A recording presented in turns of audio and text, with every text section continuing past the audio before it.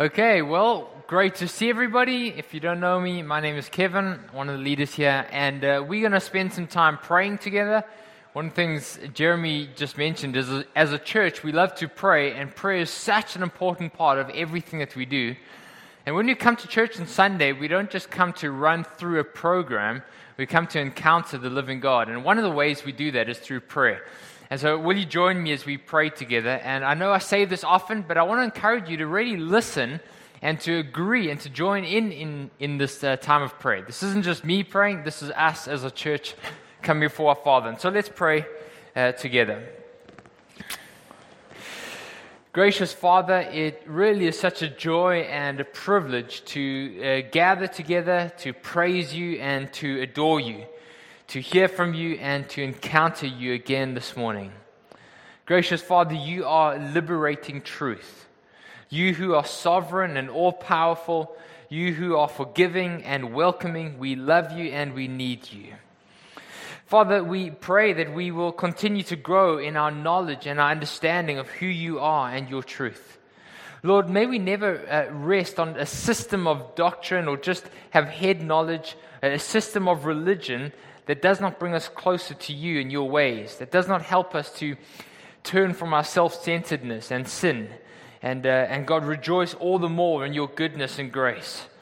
Father, we confess how easy it is to come to you when we are in need or in trouble or distress or when we are worried about things. We find it very easy to run to you. But Father, we pray that you'll help us not only come to you in those times and then go our own way, but to walk in your way day in and day out, when life is good and when it's tough. Father, forgive us this sin, we pray, and help us to never fail to come to you who are full of grace, you who are the friend of sinners, you who love at all times, you who are so familiar with each and every temptation and weakness, and yet, God, without sin. Father, help us to never limit our devotions to particular seasons or days of the week, but to love you each and every day. Help us to never simply look the part or act Christianly on Sundays or certain occasions, but to follow you and walk with you in each and every season of life. I really pray for your grace and to help us in this regard, Lord.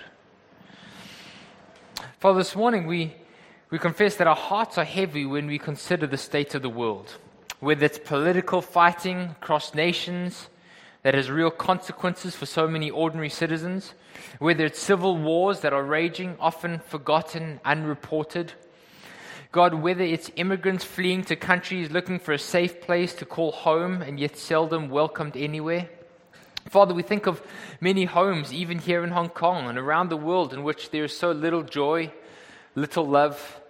There is pain, there is bitterness, there is unforgiveness, there is hurt. Father, we're brokenhearted when we think and hear of attacks that bring terror and fear, when we hear of floods and monsoons and storms that ravage homes and take lives. Father, this morning we mourn with a heavy heart the presence of sin in our lives and in our world, and we long for heaven. Jesus, you were so right when you said that the life apart from you, while it looks appealing and self-fulfilling, it really does end in heartache and destruction.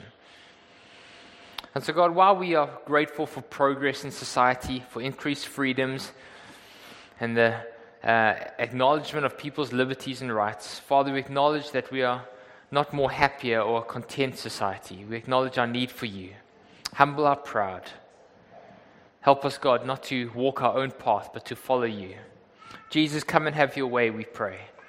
Come, Lord Jesus, come. Come soon, we pray, God. Come and bring your kingdom to our city and to our hearts, Lord. Lord, we need you, Jesus. Come and have your way in our lives, we pray. In your patient and long-suffering name, amen. Amen. Let's listen to the reading of God's word. Thanks, Victoria.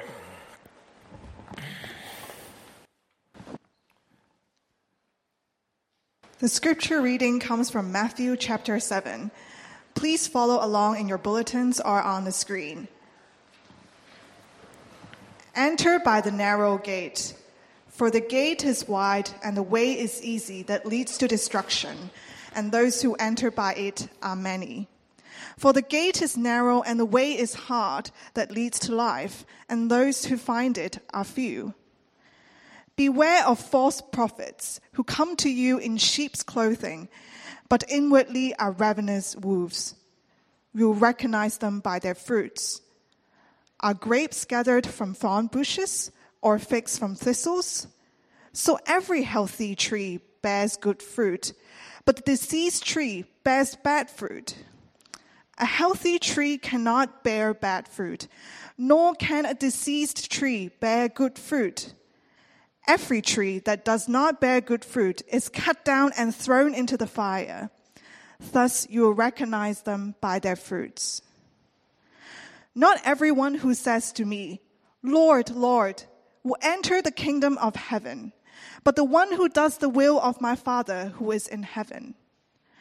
On that day, many will say to me, 'Lord, Lord, did we not prophesy in your name, and cast out demons in your name, and do many mighty works in your name?' And then will I declare to them, 'I never knew you. Depart from me, you workers of lawlessness.' Everyone then who hears these words of mine and does them will be like a wise man who built his house on the rock. And the rain fell, and the floods came, and the winds blew and beat on that house, but it did not fall, because it had been founded on the rock. And everyone who hears these words of mine and does not do them will be like a foolish man who built his house on the sand. And the rain fell, and the floods came, and the winds blew and beat against that house, and it fell, and great was the fall of it. And when Jesus finished these sayings, the crowds were astonished at his teaching, for he was teaching them as one who had authority, and not as their scribes. This is the word of God. Thank you, Victoria. Okay, well, if you have been coming to Watermark for a while, you will recognize this picture, not that one, the next one, the Upside Down Kingdom. And we have been doing this preaching series for the last 6 months. We started on the 9th of December last year when we looked at the beginning of Matthew's Gospel, and we looked at how the arrival of Jesus led up to Christmas. And then after Christmas, we just kept on going, and we met John the Baptist in chapter 3, and then Jesus eventually in chapter 4. And Jesus comes on the scene, and he says, "Repent, for the kingdom of heaven is here, therefore follow me." And he calls these people to follow him. And then we went into the Sermon on the Mount, and we've just kept on going. And so for 6 months, we've been looking at Matthew's Gospel, and today is the final episode. Today it comes to a conclusion. Now, just so you know, sidebar, next week, Tobin Miller, who is the founding pastor of Watermark, is going to be preaching here, and so we're looking forward to having him. Yes. And I have never met Tobin. I'm looking forward to meeting him this week. And then after that, we are going to preach through the book of Habakkuk for 3 weeks, and then Haggai for 4 weeks. And then after the summer, we're going to do Revelation from September to December. So that's our preaching schedule for the rest of the year. Okay.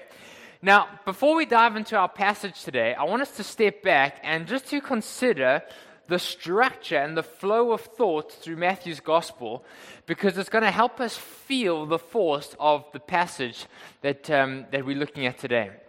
And so Matthew's Gospel is structured very deliberately. In fact, all the biblical writers wrote their books or their literature very deliberately.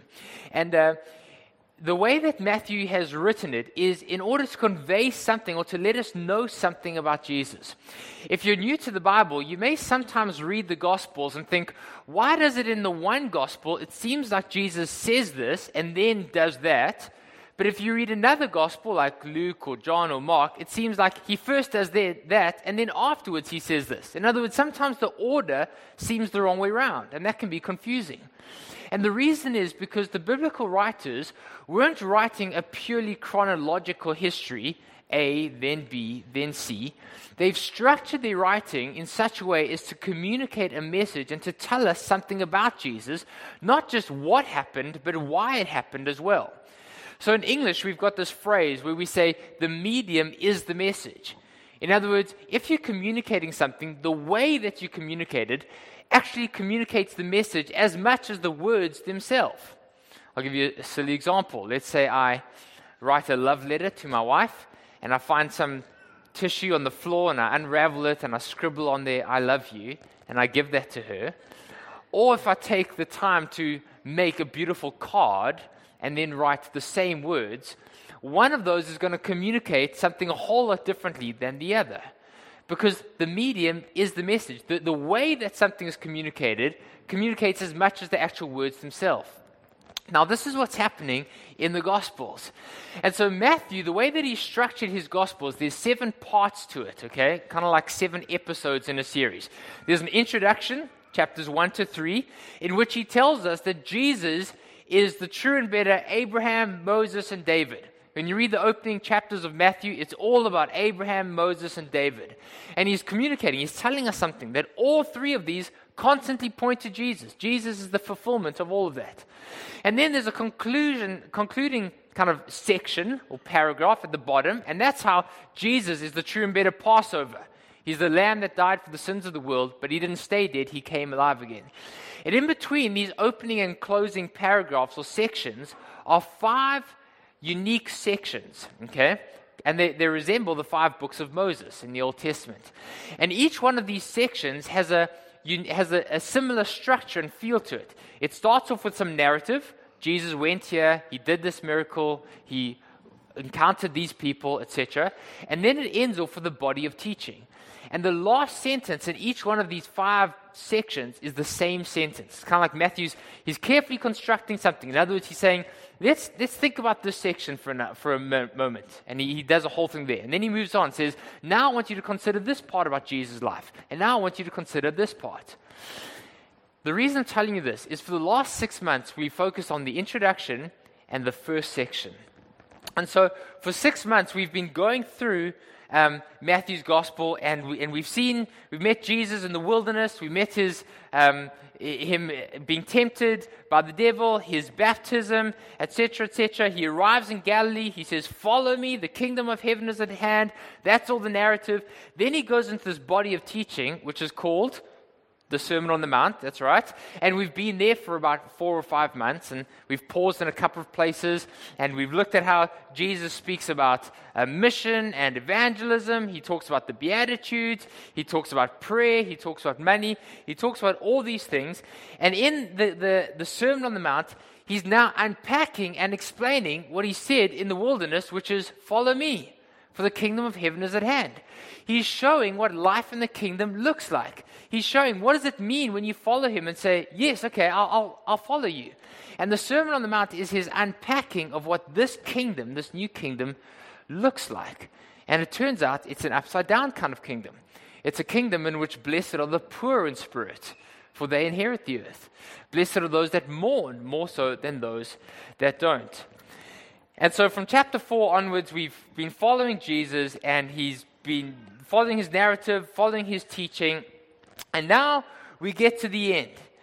And we get to the very final passage. And the passage of Scripture we're looking at today is kind of the conclusion to this first section. And Matthew has deliberately structured his gospel to come to this passage today, and like a great trial lawyer before the jury is saying, okay, you've heard all the evidence.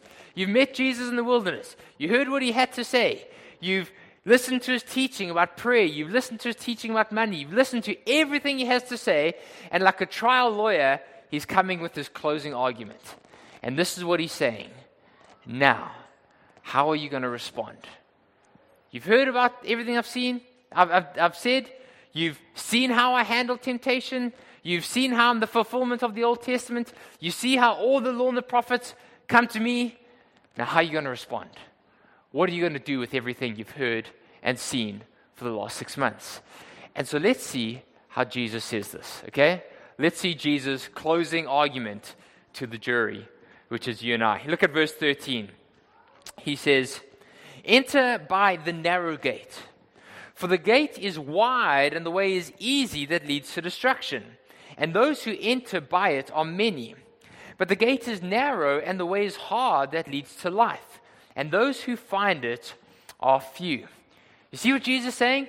In light of everything you've heard, in light of all that you've seen, how I fulfilled all of the law and the prophets, you've seen my baptism, you've heard my invitation to come and follow me, you've heard my explaining what life in the kingdom is like, what are you going to do?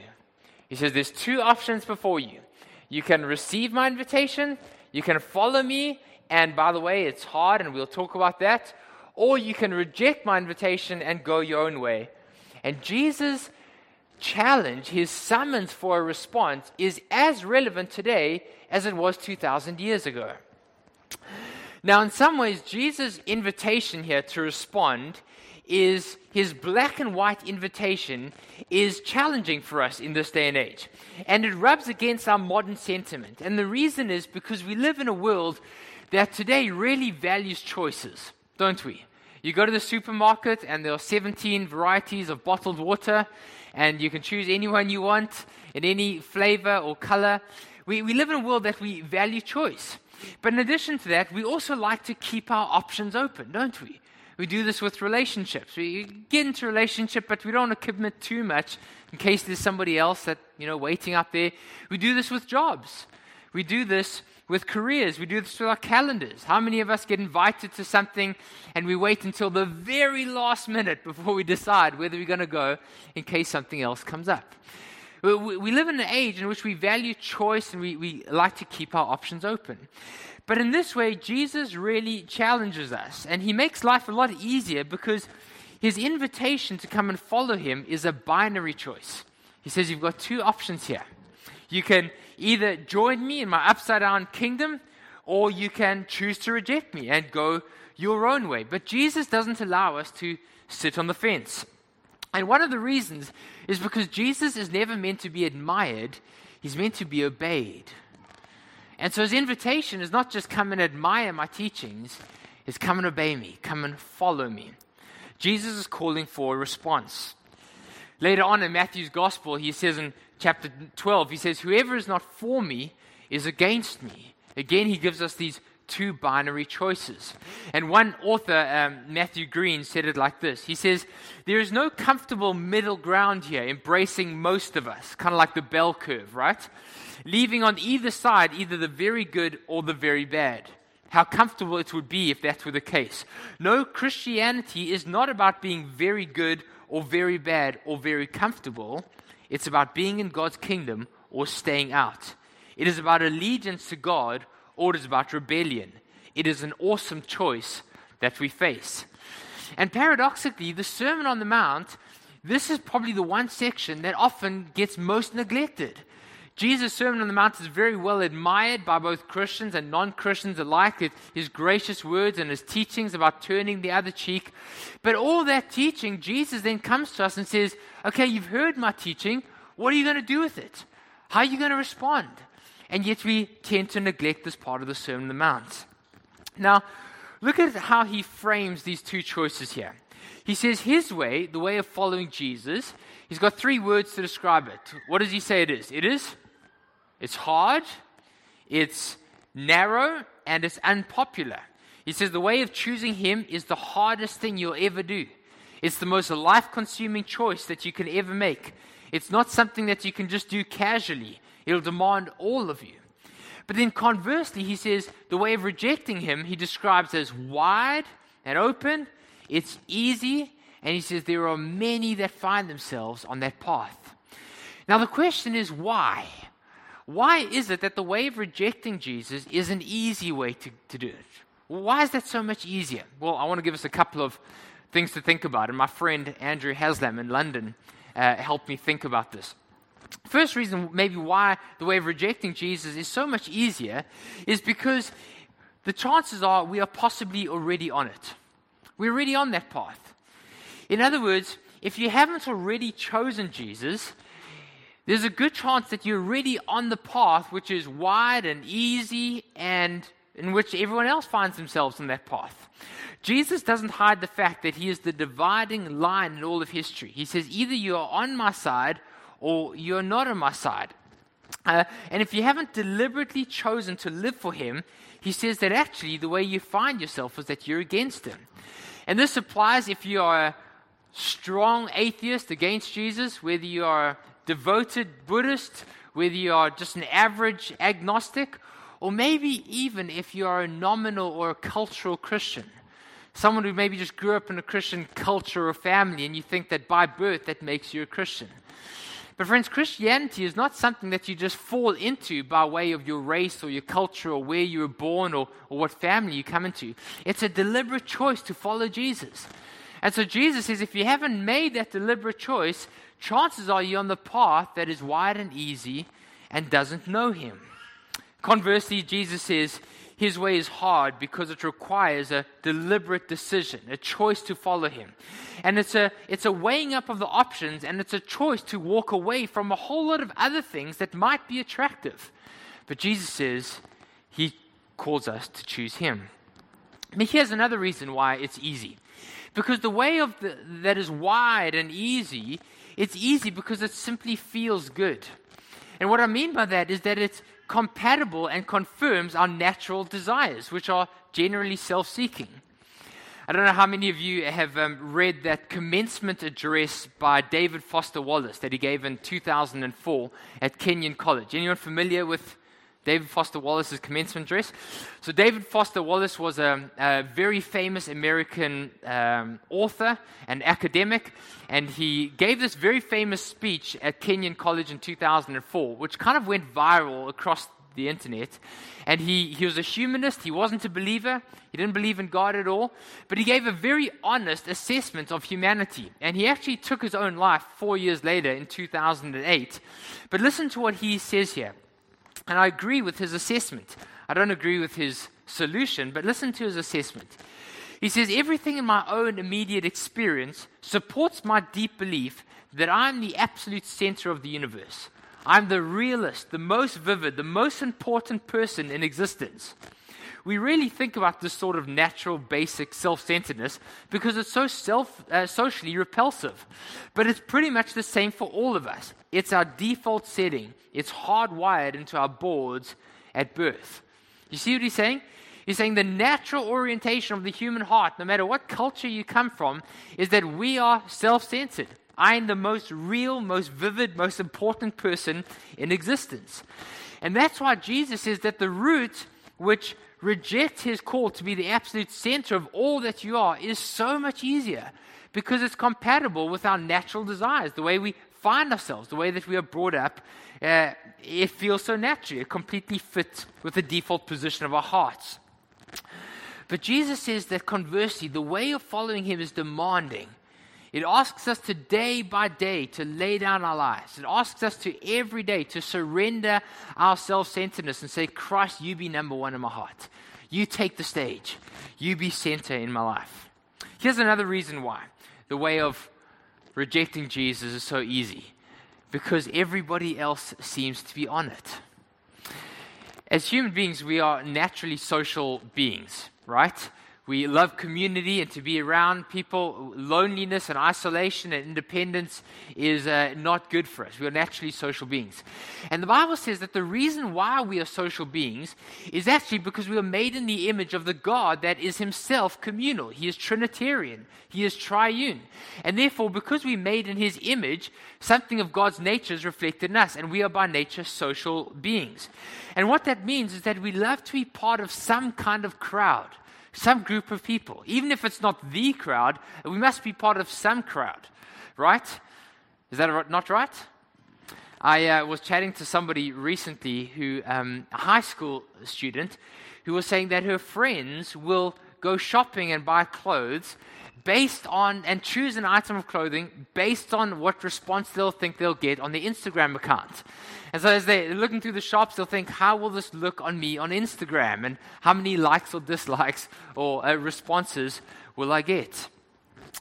We love to be part of the group. We are social beings. I don't know if you've ever tried to swim upstream of a fast-flowing river, or maybe you've been in the sea and the current has pulled you in one direction. You've tried to swim against the current. And it's an exhausting and a scary experience. When I was a little boy, I think I was 6 years old, it was on Christmas Day, and our family went to the beach, and there was no one else on the beach because it was raining and miserable, and there was this strong current pulling out, and I was swimming in the sea on my own, and before I knew it, the current was taking me out to sea, and luckily there were lifeguards that my dad ran and called them, and only time in my life a lifeguard had to save me and pull me out of the water. But if you've ever had to try and swim against the current or swim upstream of a river that's fast flowing, it's exhausting. Even the strongest swimmers find it a tiring exercise.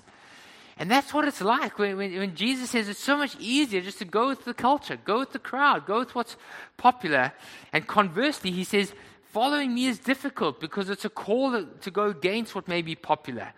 Today, more than ever, it's socially awkward to talk about Jesus or to claim to follow him or to adhere to what he says about life and sexuality and money and community. Maybe you're a Christian here this morning and you've come to know Christ, but your family doesn't want you to get baptized. It's hard to make the decision that is not popular with either your family or culture. Here's another reason why it may be so much easier. There are spiritual forces involved keeping you on the way that is easy.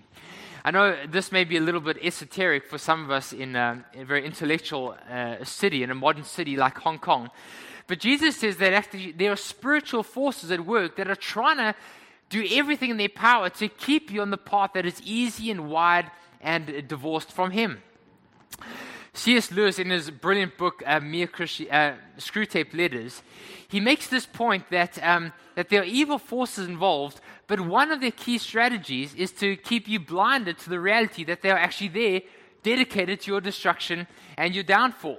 And he says that they are at work trying to destroy our lives, but they are at work helping us to not realize they are active, dedicated to our downfall. And so there's a real spiritual battle that's involved. And Jesus says, for all these reasons, this is easy. And so for these and many other reasons, Jesus cuts against the grain of populism and soft appeal. And he even commands us. He says, you've got this choice before you. Which way are you going to live your life? There's a way that is easy and it's wide and it's popular and it's not going to demand much from you. But I'm warning you, it's a dead end. It leads to a way that is destructive. He says, follow me. Follow my kingdom. It's narrow, it's hard, it's demanding, but it's the way that leads to life. And this is something that we sometimes struggle with because today, more than in Jesus' day, we struggle with the idea that there are two binary choices. One of the supreme values of our age is tolerance and open-mindedness. And so we struggle with the idea that Jesus says, I am truth, my way is right. All other ways are not true. And sometimes when Jesus says, this is truth, follow me, I am truth, it feels like a punch to the stomach, right? But Jesus doesn't hold any punches. He doesn't hold back. He says to follow him is to walk in truth. To reject him is to reject the truth. Jesus says that he gives us these two choices. Now, for some of us, we think that feels way too binary. It doesn't feel open-minded enough. How can Jesus say there's only one truth? Don't all religions end up pointing to the same God anyway? I was having a conversation with a friend of mine a few weeks ago, and we were talking, and this was his exact argument. He was saying, all religions look different on the surface, right? Jesus says this, and Muhammad says this, and Gautama Buddha said that. They all look different on the surface, but underlining, they're all the same thing. They all lead to the same God anyway. And so the idea is, shouldn't we be more open-minded? Some people say, I don't believe any one religion is true to the exclusion of others. They're all just different paths that lead to the same destination. But friends, if we think about that belief statement is as much a belief statement, as much a statement of what's true in the world and what's not true, as Jesus' exclusive claim to say, I am the way, the truth, and the life. To say all religions are just different paths that end up in the same way is an equally strong statement of belief, of what's true, as anything else. To say it doesn't matter what you believe, all beliefs just end up the same, is as strong a statement as Jesus' statement to the exclusivity of Christ and the gospel. There's a scientist, Neil deGrasse Tyson, he famously said recently, the great thing about science is that it's true whether you believe in it or not. But the thing is, that's not only true for science. That's true for anything that's truth, right? That's the case for all truth. Whether you believe in it or not, it's simply true. And so Jesus is as honest as you can get. He says, follow me, enter by the narrow gate, follow the way that is hard, the path that few have trodden, because it's true. And because what does he say here? Because it ends in life. It ends in life. Jesus says, I've put these two choices before you. Now, at the end of the chapter, Jesus changes analogies, but he actually says the same thing. He's calling for a response, except this time he calls us to consider not so much the ease or the difficulty of the choice, but the outcome. What is the result of the choice that we're going to make? And so look at what he says here in verse 24. He says, you've got two choices. Everyone then who hears these words of mine and does them will be like a wise man who built his house on the rocks. Now, admittedly, this wisdom looks like foolishness. Okay, that's why it's an upside down kind of wisdom. It's a wisdom that doesn't look like wisdom on first appearances. It's a wisdom that says it's more blessed to give away than to hoard. It's a wisdom that says it's more blessed to mourn than to just be jovial. It's a wisdom that says it's more blessed to be poor in spirit than not so. So it's an upside down kind of wisdom, but it's a wisdom in which Jesus says it's harder, it's more difficult, but it leads to life.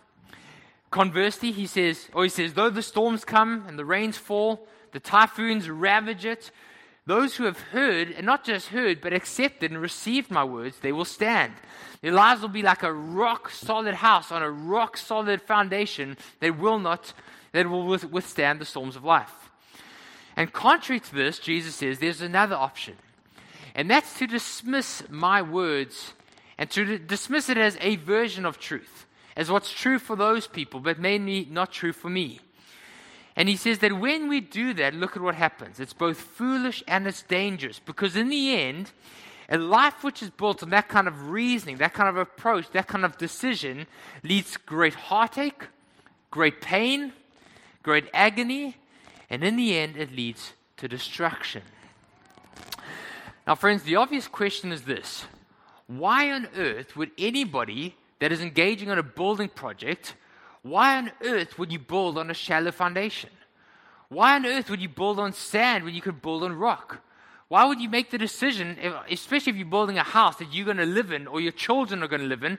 Or imagine someone's building a school and you're going to have your children are going to go to the school, right? Why would anybody choose on a shallow, superficial foundation? I mean, that's just ridiculous. Well, the reason is obvious.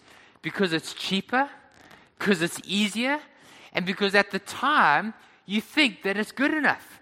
You think the foundation's going to stand.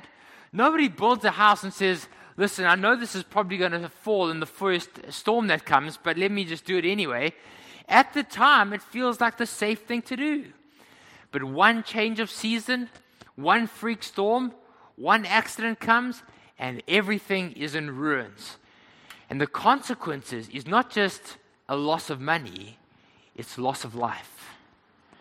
And that's Jesus' point here.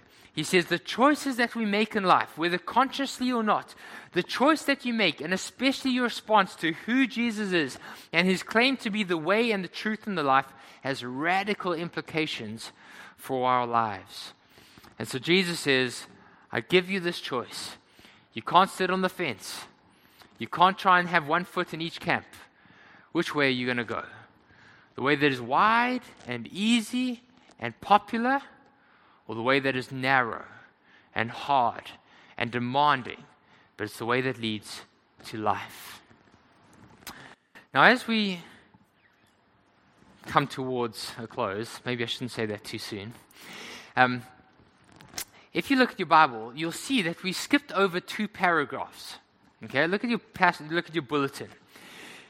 In verse 13, Jesus talks about this narrow gate and this narrow way, and then in verse 24, he talks about these houses, these 2 houses. And in between that, Jesus gives 2 warnings for those of us that are Christ followers or consider ourselves Christ followers, to test the sincerity of our faith and to see whether in fact we are walking with Jesus, whether in fact we are part of this upside-down kingdom. Remember, Jesus is constantly challenging the religious people in this day And he's constantly calling them to a sincere faith, to see whether they are really walking with him or whether they are just being religious. And so Jesus here calls us to examine our faith and to test the genuineness of it. And he gives us two warnings of imitation faith. Look at the first one in verse 15. He warns against false teaching and false teachers. He says in verse 15, "Beware of false prophets, those who come to you in sheep's clothing, but inwardly are ravenous wolves. They may look the part, they may say the right things, they may bleat like sheep, but actually they are sinister." And Jesus warns against false teachings. And in the New Testament, there are two indicators of false teachings. The first one is that a false teacher generally likes to tell you exactly what you want to hear. So in the book of 2 Timothy, the Apostle Paul writes to this young leader, and he says, "Timothy, beware of the false teachers." And he says, these false teachers will come, and they will tell people what their itching ears want to hear. In other words, these teachers will go to people, and they'll very cleverly work out what is it that you want to hear. What is a message that will appeal to your ears and that will draw a crowd? And then they'll tailor that message to exactly what you want to hear. And Paul says to Timothy, the problem with this is that it will lead to a shipwrecked faith. That's an amazing image, isn't it?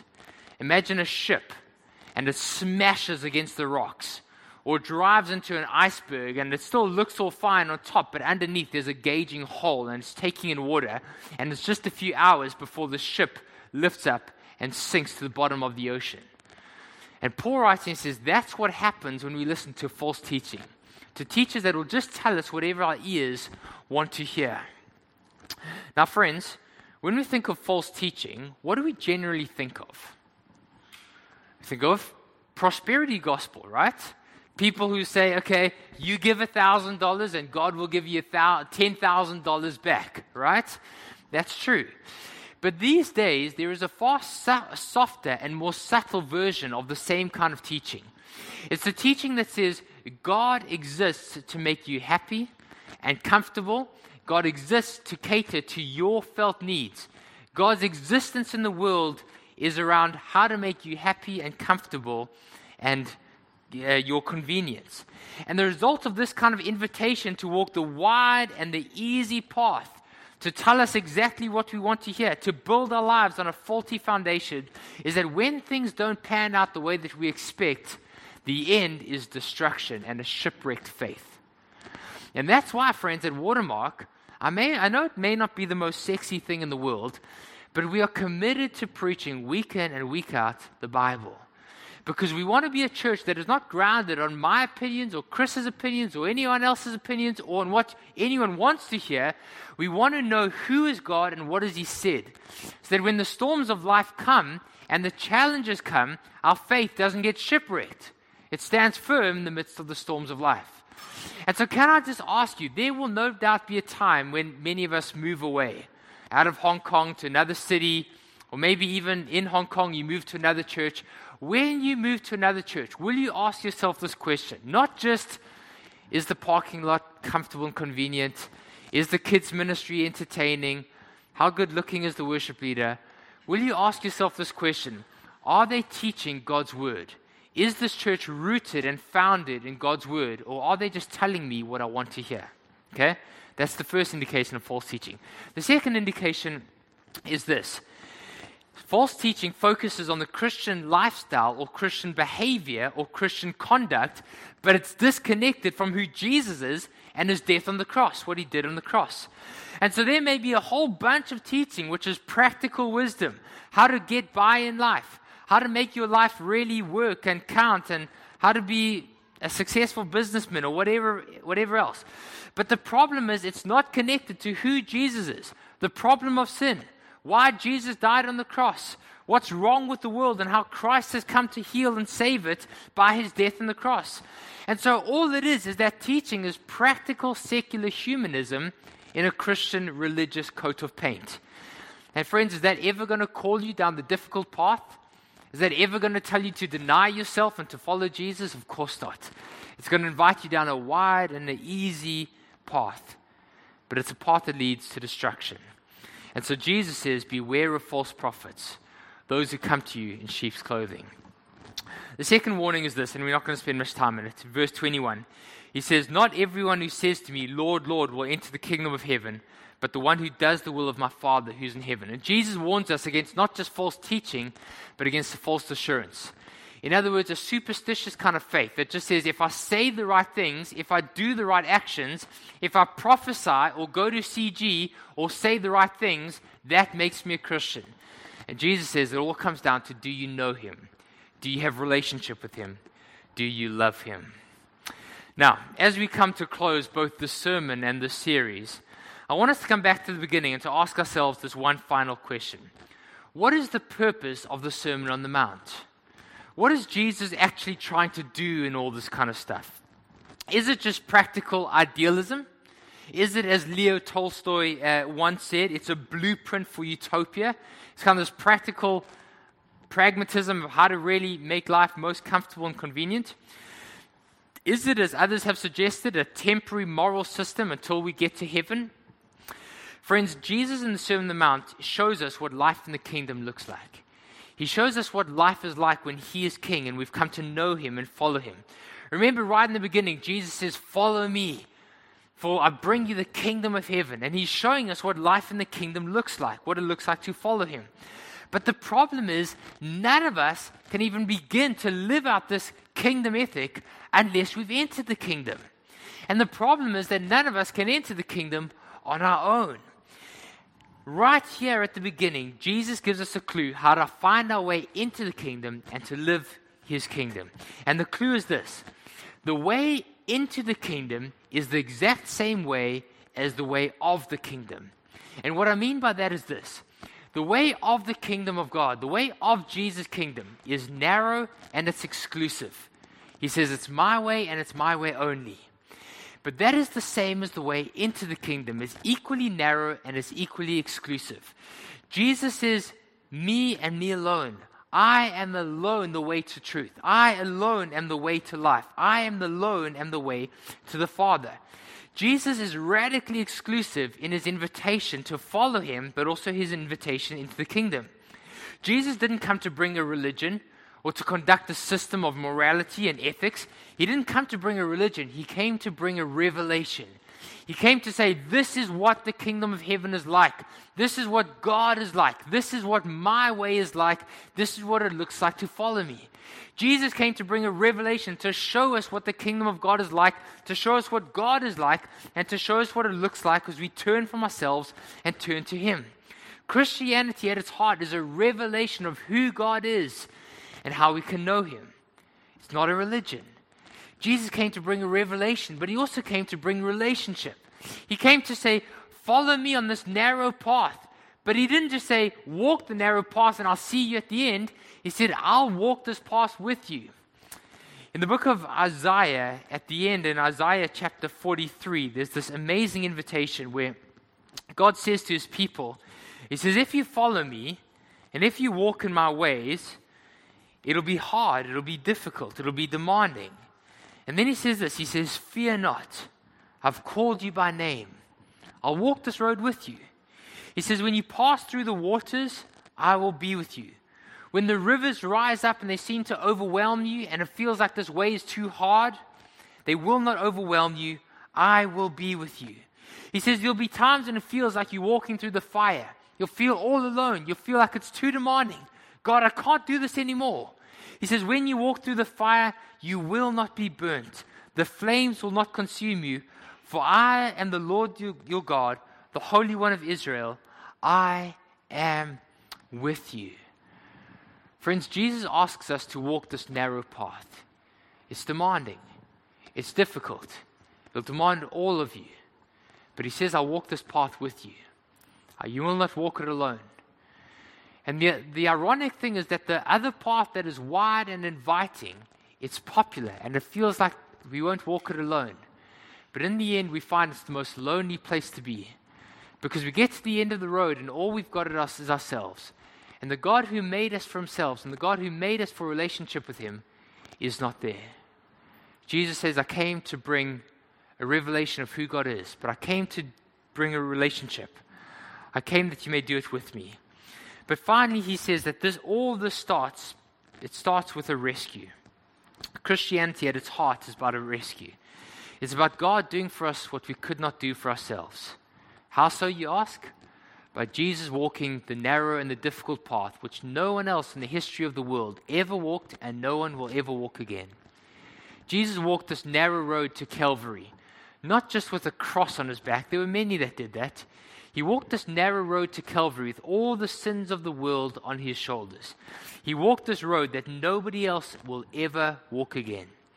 Friends, Jesus walked the narrow road his whole life. He never once stepped to one side or the other. And in the end, he went to the cross as if all he had ever done is walk the road to destruction. In the end, he died as if he had chosen the other path. And he did it to open up the way for us so that you and I don't have to. Jesus walked the narrow road to Calvary so that you and I don't have to end up there. Friends, Jesus walked the narrow road to destruction so that you and I can walk the narrow road that leads to life. And friends, Jesus didn't just endure the winds and the storms and the hail of life. He endured the full wrath of God's judgment, of sin poured out on his shoulders, so that you and I can take refuge in him and find our home in him. And in many ways, it's true. Jesus' invitation and his command to follow him is radically exclusive. It's true. He says, I'm the only way, the only truth, the only life. There is no other way to the Father. There's no other way to everlasting life except through me. It's true that it's radically exclusive in some ways. But in the other ways, Jesus' invitation is radically inclusive, because he says there's nothing you need to do. There's nothing you need to bring to the table except simple trust in me.